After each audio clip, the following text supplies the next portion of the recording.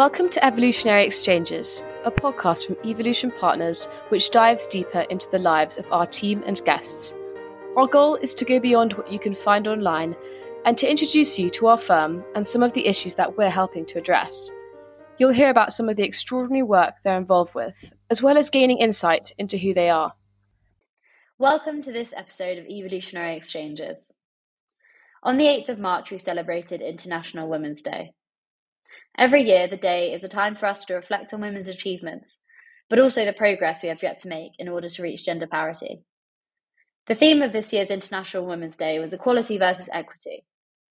Equality is defined as a circumstance in which each individual or group of people is given the same resources or opportunities. Equity, however, recognises individual circumstances and provides corresponding opportunities to all in order to reach an equal outcome. I'm Emily, a consultant in Evolution Partners UK office, and I'm delighted today to be joined by Caitlin, our UK analyst, and by Carola York, the Managing Director in Europe of Financial Times Specialist. Carola's career has been highly varied and incredibly interesting, and we discussed how her experience of her professional life has been shaped by her experience as a woman. We discuss corporate life as a mother, how Carola maintains a work-life balance, and how she has found strong female role models to be invaluable throughout her career. Carola, Caitlin, and I discuss why we need equity in the workplace and why equality is no longer enough. We consider how equity is for everyone, not just for women, and how the message of International Women's Day looks to provide women with the opportunities to provide overall good for everyone. We hope you enjoyed this discussion, and happy International Women's Day. So to start us off, Carola, could you tell us a little bit about your career so far? So what was your first job? What did you do at uni? And what has your journey looked like from there? Okay, right, where do I start? Maybe I'll start, easiest to start maybe right at the beginning. In terms of, I was at Durham University and I was studying a geography degree, and everybody at the time said to me, what are you going to do with that? You're going to go into teaching. I never had any intentions of ever going to teaching. It was just a degree that a subject I enjoyed. But in my last year, I was sort of looking around for roles. I always wanted to go into marketing. I did some of that in my gap year, and marketing was what I wanted to do. But I came across a job in publishing as a graduate trainee scheme with, it's a company that doesn't exist anymore, but called IPC Magazines. And it was a 18-month training scheme. And I looked at it, went for interviews, got the job, and I was very lucky that I was in a privileged position. Very different situation nowadays for graduates, but in those days it was probably easier for graduates to get jobs, I think. And I had 3 jobs, and this was the one that just resonated with me. There was just something, it was the lowest paid, so I didn't go in for money. I went in going, I could really see myself doing this. And 35 years later, I'm still working in publishing. So I sort of, fell about it by accident, but fell into something that I've thoroughly enjoyed. But I was very, very lucky that I started off as a graduate trainee, having a very, very good background on the commercial side of things in publishing. I am not an editorial person. I don't write. I'm very much a commercial person at heart, and marketeer. I think about, my customers. And I started with that, and then I was there for 18 months in training, and then another year working for them in the business. And I then woke up one day and went, oh God, is this it? Am I going to be doing this same job for years and years and years?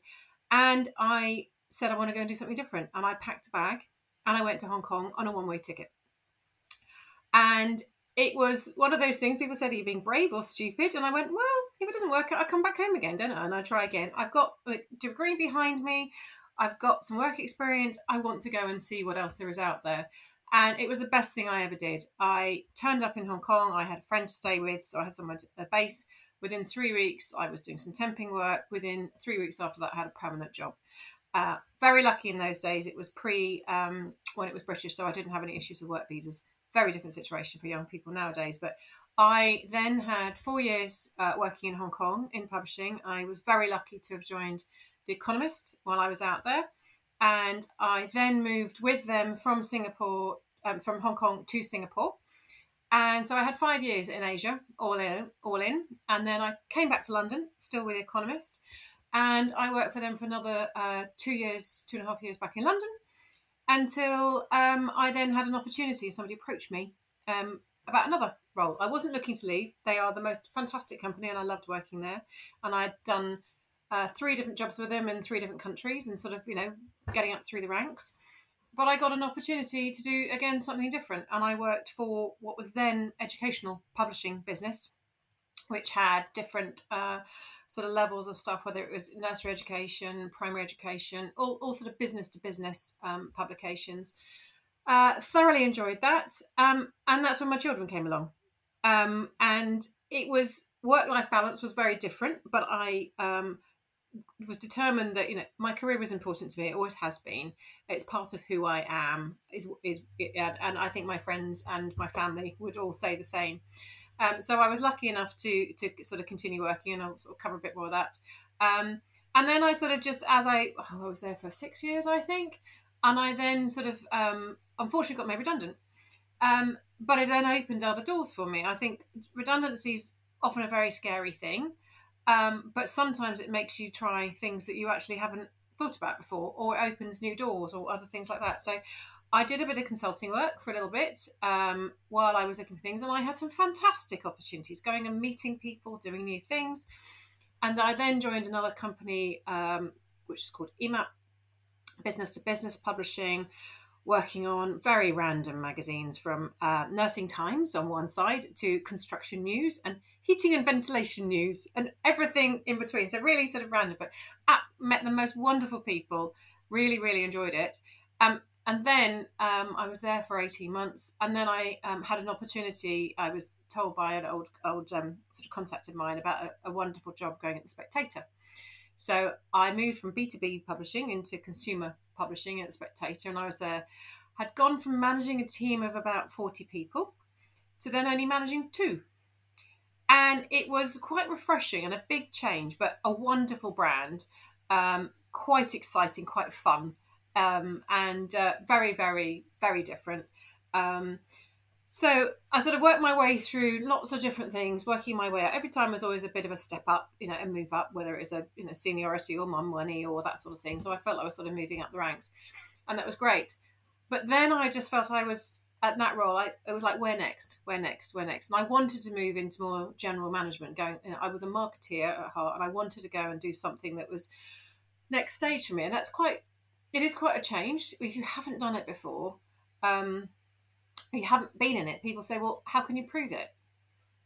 But I was very lucky that actually one of my, it was a digital marketing agency who I used to use to do a lot of my marketing activity. They approached me and said, Carola, we're setting up a new part of our business. Would you like to do it? And it was a risk. And it was a risk. I had family, I had mortgage, I had bills to pay, all, childcare to pay, all those things. And it was a big risk. And I was going, do I? Don't I? Do I? Don't I? Great thing. A bit like going to Hong Kong. I took a risk. It was really, really worth it. And I stayed there for almost 10 years. And it was a very different experience because I'd been working, obviously, within a business where I was looking after brands and I was taking responsibility, to suddenly sitting on the other side and working as an agency where I had clients and I had to be nice to people. And very different experience, but I learned so much. I was at the forefront of everything going on in digital. So, I was personally not only learning a lot in my job, but also just about, the digital world. And it just moved me streets ahead of probably all of my peers. And it was the best, it was a risk worth taking, absolute risk worth taking. And then, unfortunately, they went through a massive shift as a young new business. Not surprising, they were getting ready to sell, they were chopping and changing things. So I unfortunately did get made redundant from that. And that opened the door for me to go and join the Financial Times, which is where I am now. So I've gone back into my heartland of publishing. So I'm back on the other side. But it was wonderful having done something different and sort of stepped out for a little bit. My clients were all publishers, so I was still involved in the wider industry, but I wasn't proactively, sitting with them. But it was a very different experience, and I learned so much from it. And I would say, you have to take a risk sometimes because it works out long term. Clearly, yeah, that's amazing. That you've had such a varied, interesting career journey so far. That's incredible. Going to Hong Kong, one-way ticket. Wow, that is very brave. I'm not sure. If I look back, it was such a long time ago. Did I do it because I didn't have enough money to buy the return? Or I actually think most of it was I knew I could come back, but I didn't know when. So I didn't know where I would be, whether Hong Kong would be my end destination, or I'd have gone to Australia or something. And I just went and thought I'll deal with the rest of it. I was 24. I could do it. It was easy. Wow. Yeah. Oh, wow. That's an amazing risk to take. And I mean, incredible that you've had such a fruitful experience as someone in your career and in the industry, and you've had the chance to experience a lot of different sides of the industry, and as you say, kind of have that full circle moment and return to kind of where you came from almost. So I mean, for this year, for International Women's Day, we're focusing on equality versus equity, which is the main International Women's Day campaign for this year. And highlighting the differences between these terms. So equality being, so allowing everyone to have the same opportunity, and equity, recognizing that everyone kind of starts from a different rung on the ladder. I wonder if you could tell us a little bit about your understanding of why we need equity, especially in the workplace, given your breadth of experience, and if you faced any roadblocks or barriers in any of those roles. I mean, you did touch briefly on how you experienced being made redundant and how that kind of changed your view of your career. But do you think, in terms of the glass ceiling effect that we've been seeing, we've always seen for the history of women working, do you think any of this has impacted your journey? What do I think has impacted my journey?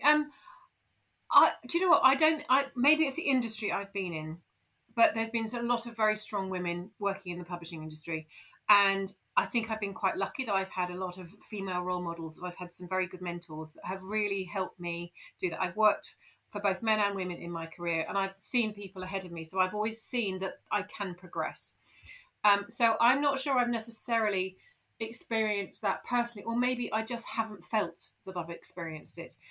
What I have felt is that in some businesses there's an old boys club, and I'll be honest, there was a particular job that I was in where the boys all went and played golf at weekends.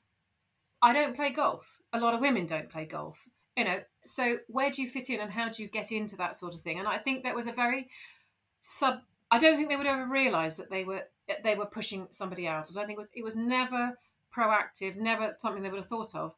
But I always felt slightly excluded. And, I was one of the few women in the senior management team, and I didn't go and do that. And I always just felt that I was a slight outsider. But nobody would ever have done that intentionally. It was never done intentionally, but just purely because I was a woman who didn't play golf. And it could be I was a man who didn't play golf. But I think those sorts of things, you have to sort of think, actually, what does that mean for somebody? And actually, I wasn't in the gang. I wasn't having the chats at the weekend. They'd come back and talk about things when they got back into the office on Monday morning meetings. And I wasn't part of that. And that there's little things like that, I would say, makes you stand up and think, you have to include people. You absolutely have to include people in everything. And the inclusion bit has always been important for me. But I think the equality versus equity is quite interesting. It's not something I had really thought about until obviously more recently when it's become the theme. And I was actually chatting to one of my team earlier in the week. She's a working mother. When she came back to work, she wanted to come back part-time. She's senior, she's experienced, but she recognised that actually trying to work part-time was difficult for her personally, but also difficult for her team. Because obviously, if you've got a manager who's not there on a day where you need to make a decision, how do you do that? And to be fair, that could be it could be anybody working part time, whatever your circumstances. Her particular situation is that she chose to come back to work and didn't want to work full time. What she said to me was that the thing that made a difference for her was that she had two very, very, she's got a team of about 15. She had two very strong managers, and she set them up to then be her direct reports, just to have two. So she wasn't having to manage lots of people day to day, but then the other people reporting in always had somebody around to talk to. And she said structure made a huge difference and has allowed her to continue on with a successful career. And she is trying to sort of help us roll that through the business, and recognizing that actually a simple thing like a structure in your organization can make a huge difference to somebody working part-time, a senior person who is very, very strong and good.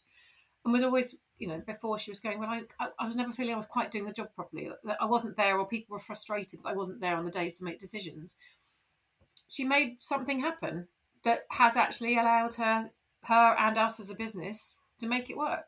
No, I was just going to say it's really great that she felt supported. I know that from our previous conversations that the FT are trying to do a lot in terms of making sure that everyone kind of have a voice and they have access to these resources and support that they need. I know that you said that they have a lot of like employee-led kind of groups.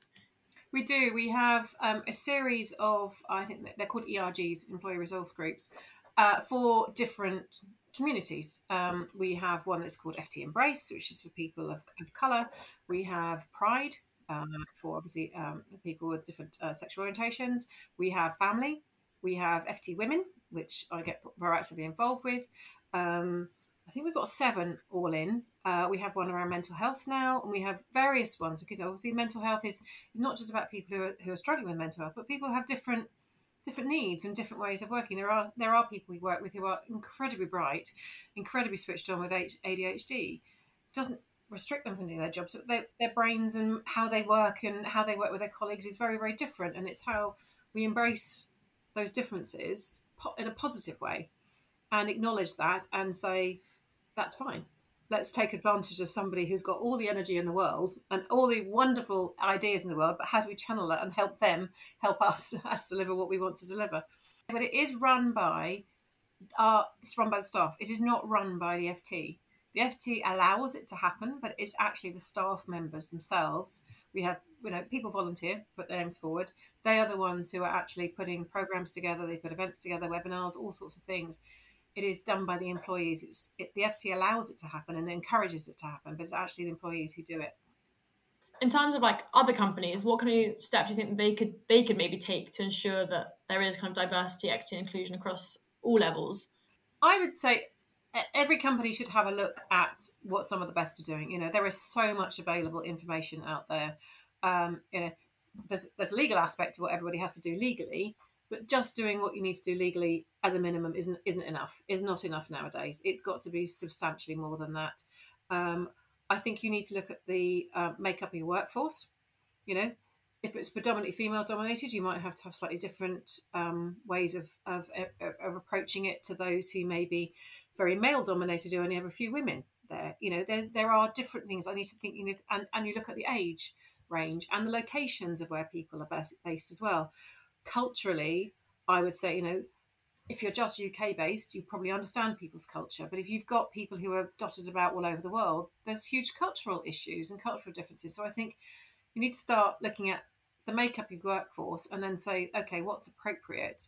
What do those people need to help them feel that they are accepted for whoever they are, that they have opportunities, all of those things. I think that's where I would start. One size doesn't fit all. It really doesn't fit all. It really doesn't. Yeah, and I think in terms of allowing for differences in culture and location and age and sex and everything to do with a diverse workforce, I think obviously, yeah, the whole point of creating a workspace that is inclusive for everybody is it's also about providing your company with a workforce that is diverse and has diversity of experience and thought, and that's where really some of the best companies can come from, where you have a collection of people who are maybe across the world. I mean, we work globally, remotely, and we have teams across a few offices across the world, and I imagine that having worked in Hong Kong as well, you have a lot of experience working globally and working with a lot of different people with cultural experiences completely different to your own. So do you think that has also helped in terms of diversifying your own experience in terms of your career and your own expertise? Oh, 100%. I think, my risk that I took going to Hong Kong absolutely opened my eyes to that my way of thinking isn't necessarily the same way of other people think. Though working in Hong Kong and Singapore really opened my eyes up to really different, very, very different cultures, different ways of working. And in some of the other, I've worked with quite a lot of international businesses. And for example, we were introducing a new way of trying to, I suppose, allow individuals to take control over their own career development, which in the UK environment, in the US environment, people are quite happy to do that. They're happy to put their hand up and say, I've done this, and showcase things they've done. We worked then we were then talking to the managing director of our Indian operation. He said, culturally, that just won't go down. It is a completely alien thing to them. You can't have that. They like to be encouraged and work in different ways. I don't know the details, but I just know he said that will not work here.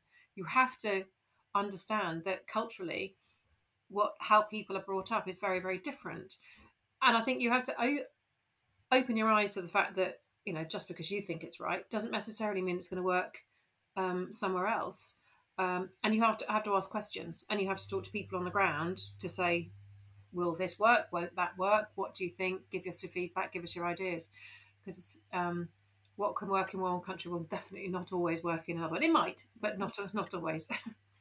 Yeah, and that, I mean, is the intrinsic idea that underpins equality versus equity, in that, location wise, but also us looking at it from the International Women's Day perspective, what might work for men in terms of career development, in terms of working style, definitely may not work for some women. And I think that's why we need equity, maybe more so than we need equality, to recognize that we have different women, and obviously not making such black and white distinction, but just using those two groups. If we're talking about women and men, women may need different priorities, may need different working styles. I mean, I've been doing a bit of research into how menopause age women may require more flexibility at work, and obviously women who are at childbearing age may require different flexibility in terms of not only maternity leave but also childcare, and this also applies to paternity leave.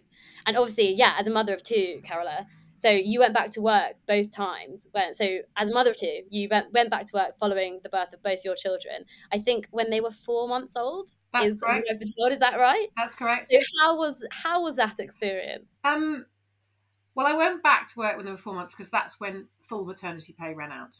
Then my children are older now, so it was a few years ago. But I still had my bills to pay, and I basically, what I was then going to go down to in terms of statutory maternity pay would not have covered my bills. So I had really no choice but to go back to work to make sure I had the income coming in. It's very, very hard. It was a long commute for me. I live in Sussex, and I had to commute to London on the train.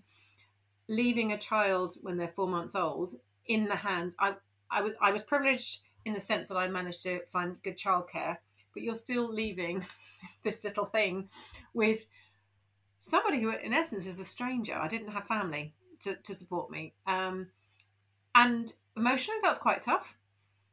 But I would say, actually, for me, it was the physical aspect that was tougher. I was exhausted. I wasn't getting a full night's sleep. I didn't get a full night's sleep for a long time. And if I look back, all a bit of a blur. I was functioning and I was doing everything, but I'll be honest, it was a little bit of a blur. I look back at photographs and go, oh, yeah, I remember that now. But I forgotten. Wow, yeah. Because I guess you do think about that in terms of finishing maternity leave, but you don't think about the nuances of the lifestyle that follows having a child who's, I guess under the age of 18. Like, once you become a mother, it's such a massive commitment that can't really be compared to anything before in your professional career. And also, I guess, I don't know if you found this, but I imagine you did when you were a first-time mum. Things that you thought perhaps wouldn't be so much of an issue, or things came up that you hadn't expected in your professional life, having been impacted by having a baby, that you really had to make allowances for. Oh well, the allowances I had to really work through, which actually I think has actually probably made me a better manager and better at managing my time. Is that you leave home at a particular time. You had to be home at a particular time. Your days don't extend out. I'll just do something. I'll stay on at work for an extra hour, or I'll do this or that. You have to get things done because you have to clock watch, and you are out the door, and then you have to be home, and then you're a full-time mum when you get home. That's actually made me incredibly productive, and it's great now. Children are older now, so I don't have to look after them anymore. They're self-sufficient.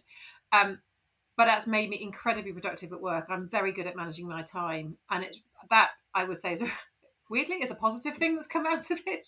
But that's me. That's me. I'm very organised, quite disciplined, because I had to be disciplined. It created that, and that's been a positive. But it took a bit of time to get there. But you lose the aspect of the social bit. You're talking about, as I mentioned earlier, about the boys going out playing golf. I couldn't do that post-work drink. Yeah. I had to go home. Yeah. You miss out on some of the things that you'd like to do, but you can't because circumstances mean you can't. Yeah, absolutely. And it's just wildly different in a lot of cases. And I imagine, well, I was born in 1999, and I think was that around the time that you were having kids as well, right? The late 90s. Yeah. Yeah. And so obviously it's a different landscape now. But then I think the expectations of being a mother were wildly different, especially in the corporate world. I imagine it was extremely stressful for you to feel like you had to have this full-time job in a very successful career, but also make your role successful as a mother. It's almost like having two jobs, right? Like it starts when you get home, it starts at 6 p.m. and then rolls around to 9 a.m. and then you're someone else. I would say, and also back then, which I think is very different now, you never really acknowledged that you were a mother. You sort of avoided saying it because you didn't want people to think that there was something else detracting you from your day job. Now, I would say I worked generally with pretty family-friendly companies, but I think there've been huge strides. I'm not saying it's perfect now, but I think there's a big step forward in terms of what I see in terms of people, policies now, both government policies, but also company policies are much more accepting and embracing that. I have no problem people talking to me and saying, I've got to go home today, or I've got a parents' evening. Can I go? And I go, that's fine. I completely accept that. Maybe that's because I've gone through that personally. I don't know, but I think as a business, and I'm sure there are some quite old-fashioned companies who still don't accept that. It's not my personal experience. I think things have changed a lot since my day. Yeah, and I think the passage of time has helped that a lot, but also I think things like COVID, that's completely changed our attitude to hybrid working, to remote working. I mean, yeah, my job is mainly remote now, and I can't really imagine doing a 9 to 5, especially with a 4-month-old baby. That's so alien to me as a concept. Oh, well, even for me now, I mean, I don't have the children to look after, but oh my God, I kept thinking, I used to commute to London 5 days a week. How did I do it? Mad. I go in 2 or 3 days a week now, and we have a very sort of accepting hybrid policy. There are some people who need to be at home more than others, and you can be in the office every day if you want. We have that flexibility. And I don't think there's any less productivity as a result. I personally, I do believe there needs to be a mixture. I'm somebody who believes in actually people being together. You need the balance of both. You actually need to meet. You need people to come together. The creativity, partly because of the industry I work in, I think you lose creativity if you're not in a room and bouncing crazy ideas off each other, you can do it remotely. You just miss something. I think aspects of it get missed. But my God, the work-life balance thing is huge. I mean, huge for me. It's great. My 3.5 hours or sometimes 4 hours traveling, I can go to the gym now. I can probably do more work, but I can go to the gym, and I'm going, that's really good. It's really good. And I look at working parents. It's a huge step forward. I used to miss my children going to bed at night sometimes. If the trains were delayed, I missed it. I would hope that working parents will be there. They're far more present in their children's lives, and it's more good for them and for their families. Yeah, absolutely. You don't imagine those things to you. Again, it's one of those things that, as in someone who hasn't had kids, and I don't think hopefully I won't be in the position where I have to feel like I have to sacrifice parts of my child's childhood in terms of work and commuting and the parts of work that you don't really think about. But yeah, it's the small things, isn't it? And it's something that I think now, given our changing attitudes to working from COVID, but also, as I say, I was born over 20 years ago now, and I think it's going to continue to change. I think it's a huge part of equity if we're thinking about equity in the workplace, and especially for obviously and International Women's Day. It's obviously for women, but also it's for everyone. These are policies that can impact everyone's working day and are made to help everyone. So do you think flexibility of working life and prioritizing a good work-life balance, do you think that is important for equity and the equity that we're talking about at the moment? Oh, absolutely, completely. I think about it as a working woman, and for me, and it's something I'm very passionate about. But I think any parent or anybody who has, you might have elderly parents who need more care and attention. There's all sorts of things that impacts everybody. Everybody has different individual circumstances, and I think that work-life balance is important for everybody. There are some people who have their passions outside work, whatever that might be. That's actually just as important for them as their work. Everyone works. You work because you have an income, but you're part of a whole person. You have other things going on in your life, and it's what's important to you as an individual. And if you're happy, it makes you do a better job. You're more productive. Everything else that comes with that. I think is really important. So it's not just a female thing. It's definitely for everyone. It's absolutely for everyone. Yeah. Even when you're only 24 and you decide to go to Hong Kong, and then you obviously had kids and you still jumped at every opportunity that was presented to you in your career, and you were willing to take those risks, and obviously they paid off. And it's a bit of a generalisation, but I think historically women more so than men haven't always, put themselves for those roles and gone for those promotions and taken those risks. And sometimes when they do, they kind of struggle to celebrate their own success and accept the fact that when they've gone for those positions and they've got them, it's kind of the result of their own merit. I think it's kind of more commonly known as imposter syndrome. We just wondered if that's something you've ever personally experienced, and kind of how do you cope when things don't go to plan, and also how do you make sure that you do celebrate when you do achieve successful things. Yeah, I think everybody suffers from imposter syndrome at some stage. Even the most successful people. You've got to be very, I would say, be a very arrogant person not to, probably, but maybe that's just my thinking. Maybe I was very lucky, but I had parents who always said to me, give something a go.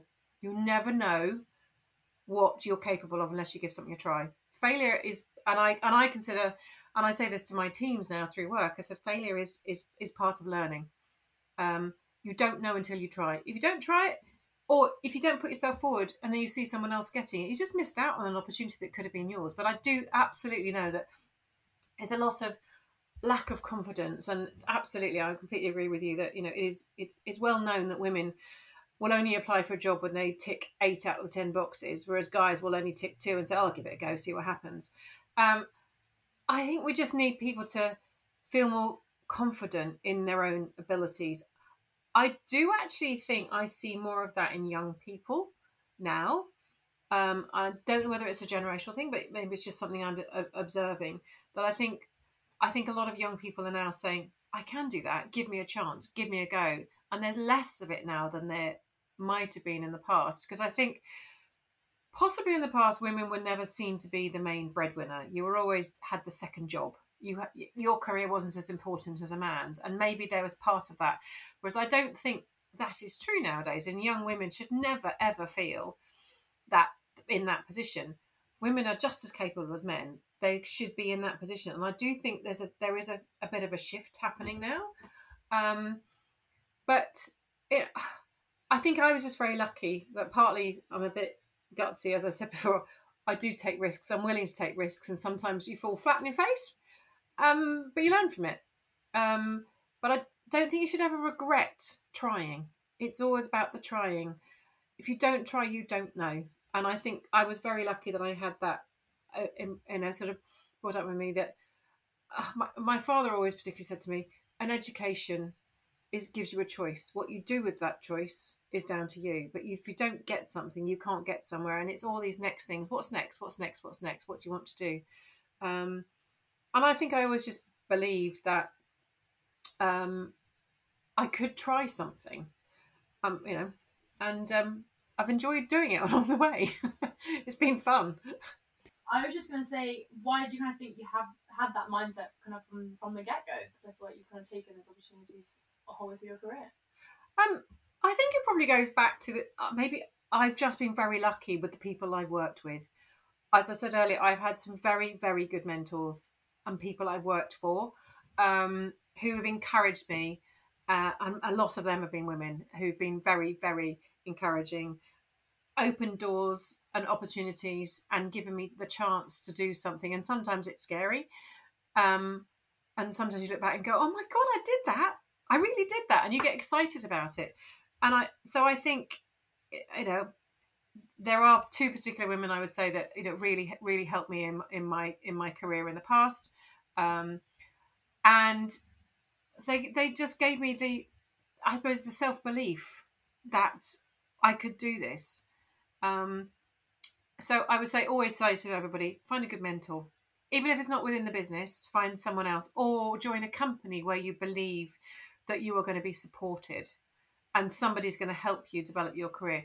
Everybody wants you to do a job, whatever your job is, whether you're making money or whatever it is, you need to do your job first and foremost. But actually, if you're working with a group of people, particularly have a line manager who is supportive of you and wants to encourage you and wants you to build your career, oh my God, that makes a huge difference, an enormous difference. because you're not on your own. You're not feeling you're having to fight a battle. You've actually got someone there who's helping and supporting you along the way. Absolutely. I think that team feeling, that support is invaluable, and definitely some really good advice that we could take away. So I think that's a really good place to finish off our podcast. So thank you so much, Carola, for joining us. No problem. Very happy. I've thoroughly enjoyed it. Thank you. And we will see you all on the next episode of Evolutionary Exchanges.